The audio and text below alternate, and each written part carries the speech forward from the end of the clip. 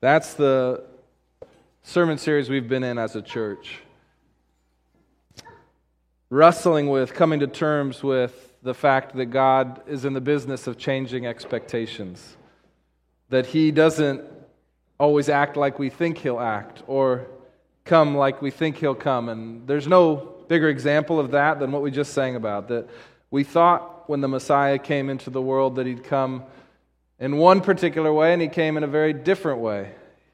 He came soft and slow in the middle of the night when very few knew. And so I'm just going to very quickly talk about this idea of changing expectations.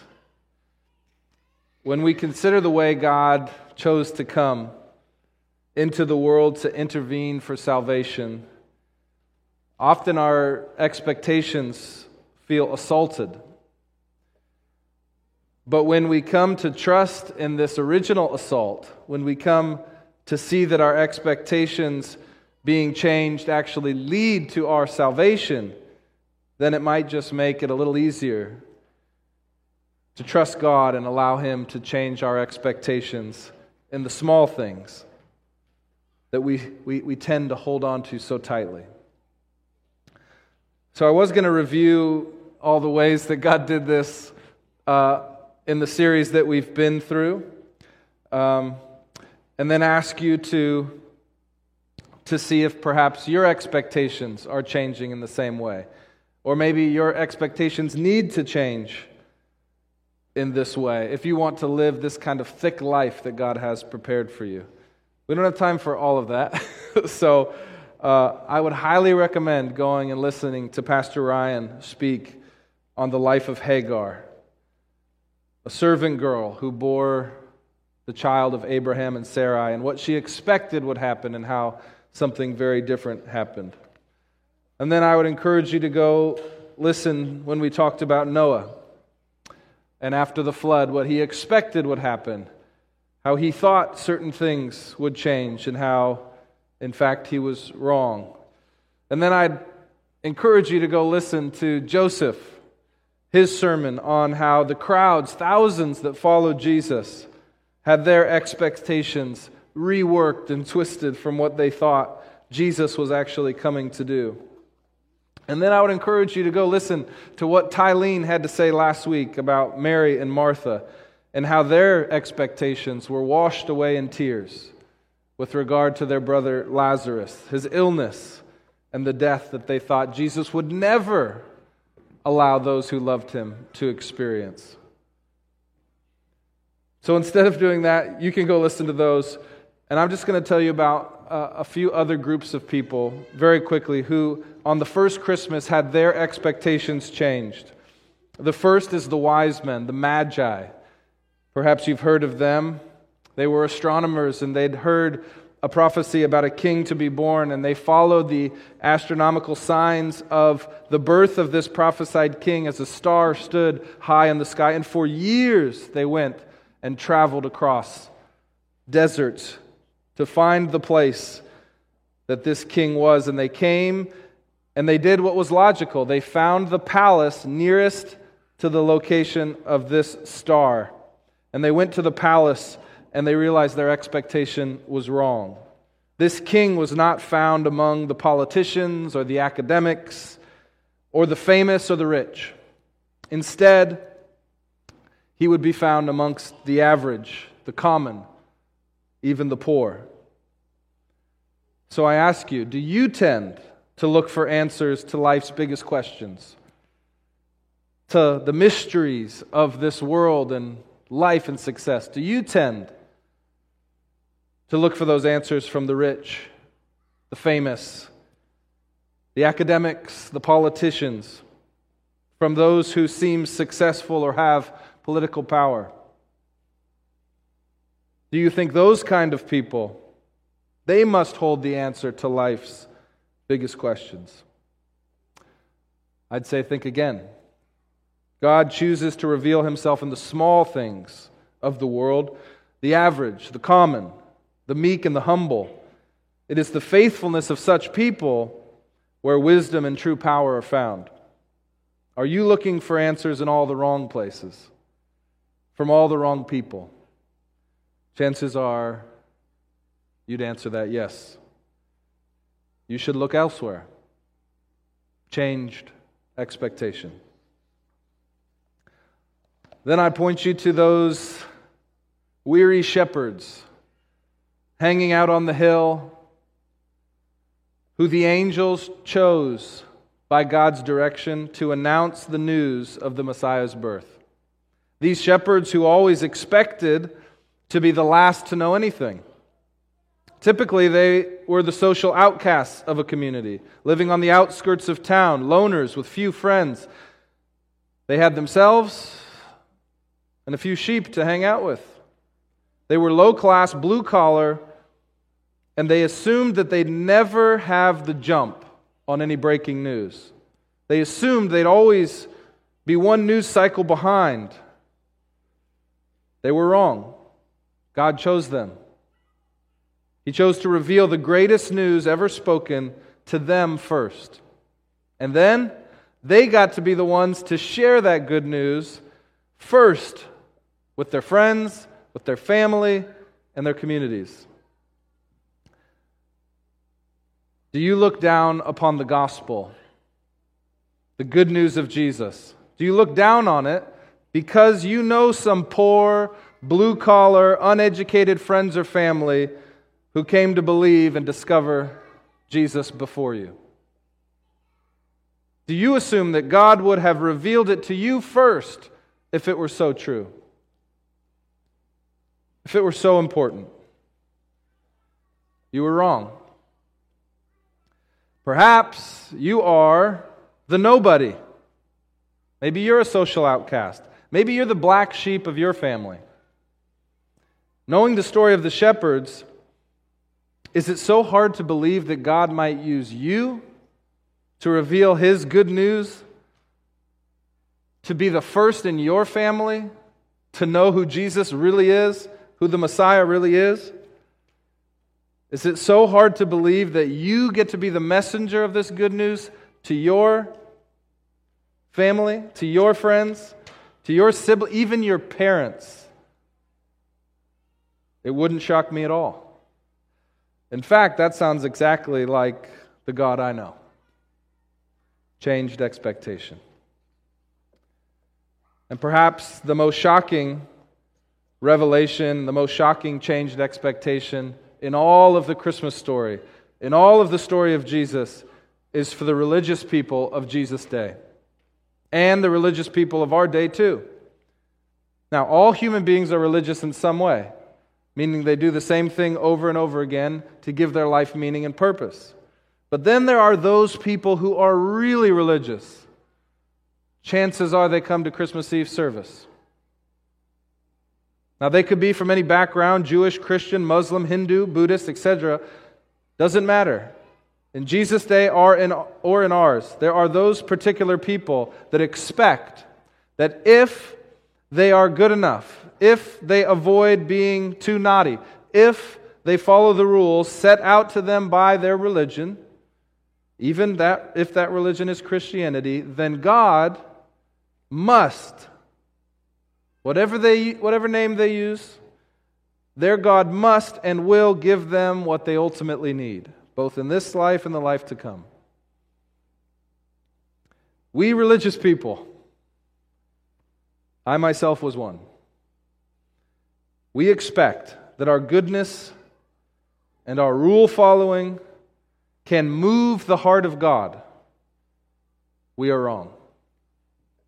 The good news of Christmas is the bad news that our expectation is wrong. God isn't moved at all by our efforts of religiosity or moral superiority. Even our sacrificial giving does not move the heart of God. God's heart is not moved because it was already fixed. Fixed on one thing from long ago: saving His people from themselves through Jesus. God fixed His heart before we ever began to try to move His heart with our good works. His heart was fixed from before human time even began, when He decided that when we fell short, He would send His Son, God the Son, into the world to rescue us. God was moved then, and so then He moved from heaven to earth, into our backyard, into a stable, and then through 30 plus years of moving perfectly in sync with God's law, He became blameless and the perfect vehicle to atone for our sin. But He didn't stop there. Then God moved, not away from danger, but toward it, and He moved His way onto a Roman cross and into the path of punishment, so that He could move us out of the path of God's hurricane of judgment. Judgment due for our sin and rebellion against a good and righteous Creator. But God didn't stop. Then He moved again. He moved a rock that covered the grave where Jesus lay. And breathing new life into Jesus' body, He then moved the lungs of Jesus again and brought Him back to life, proving that life after death is possible for all who put their trust in Jesus, the Messiah, the Son of God. Do you need to change your expectation about how God saves? Do you try to move God's heart by your religious effort or your good moral living? It will never be enough. And it is not needed. Jesus already died for your shortcoming.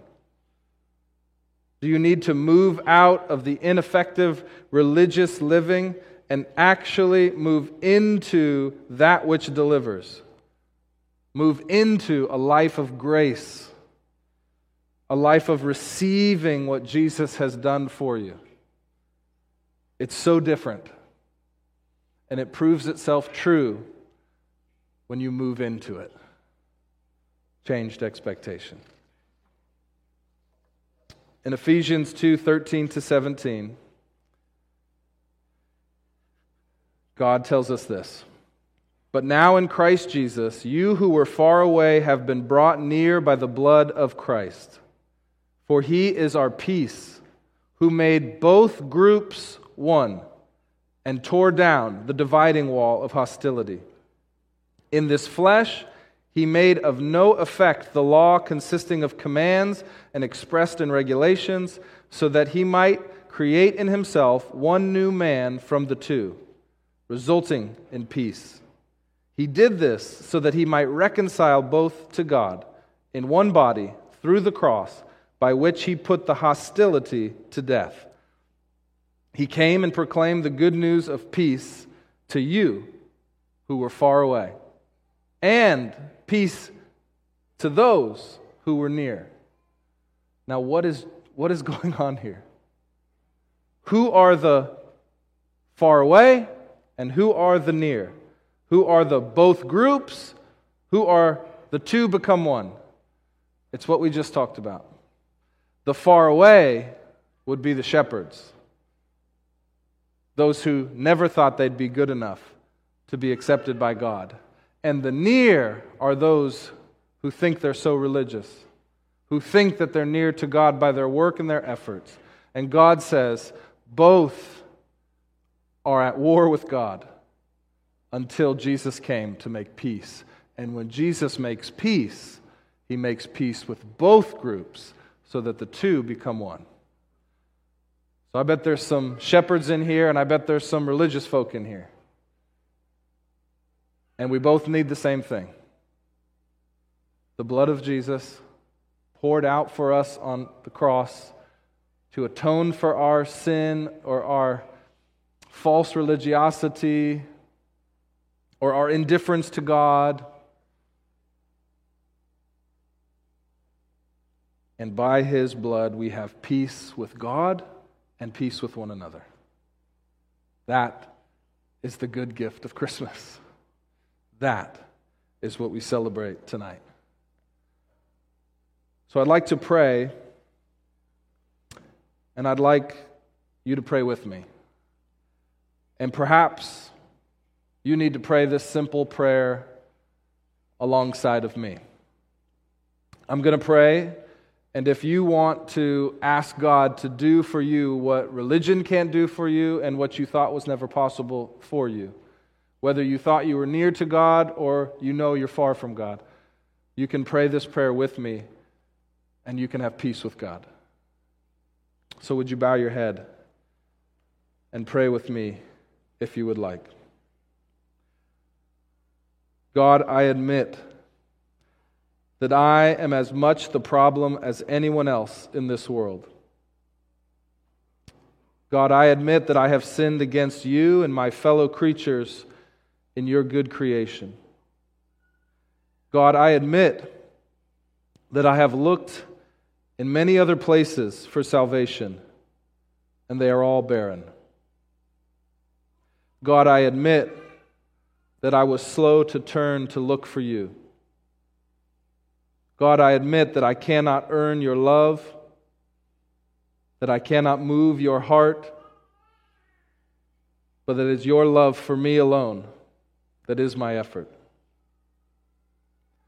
God, I admit that I need your grace to save me through the finished work of Jesus. God, I admit that you sent your Son to save me. God, I admit that you sent him to the cross to die for my sin, to pay my debt. God, I admit that you rose him by your power from the dead, and he lives now with you. God, I admit that I need you today and every day moving forward. Please, God, save me. Please, God, send me your Spirit. Please, God, give me new life in Jesus. Amen. I'll ask the band to come up and lead us in 2 final songs. And as we sing, if you need prayer, I'll be up here on the side. If you'd like to tell somebody that you prayed that prayer, I'd love to know. You can either send me an email or set up a coffee with me or someone from our team. And we pray that you would experience the fullness of the gift that is Jesus Christ, now and forevermore. That you would know that you have peace with God, and that you would experience peace with people that you never thought possible because His Spirit lives in you. That His gift of His life now rules your life, and you would have life to the full.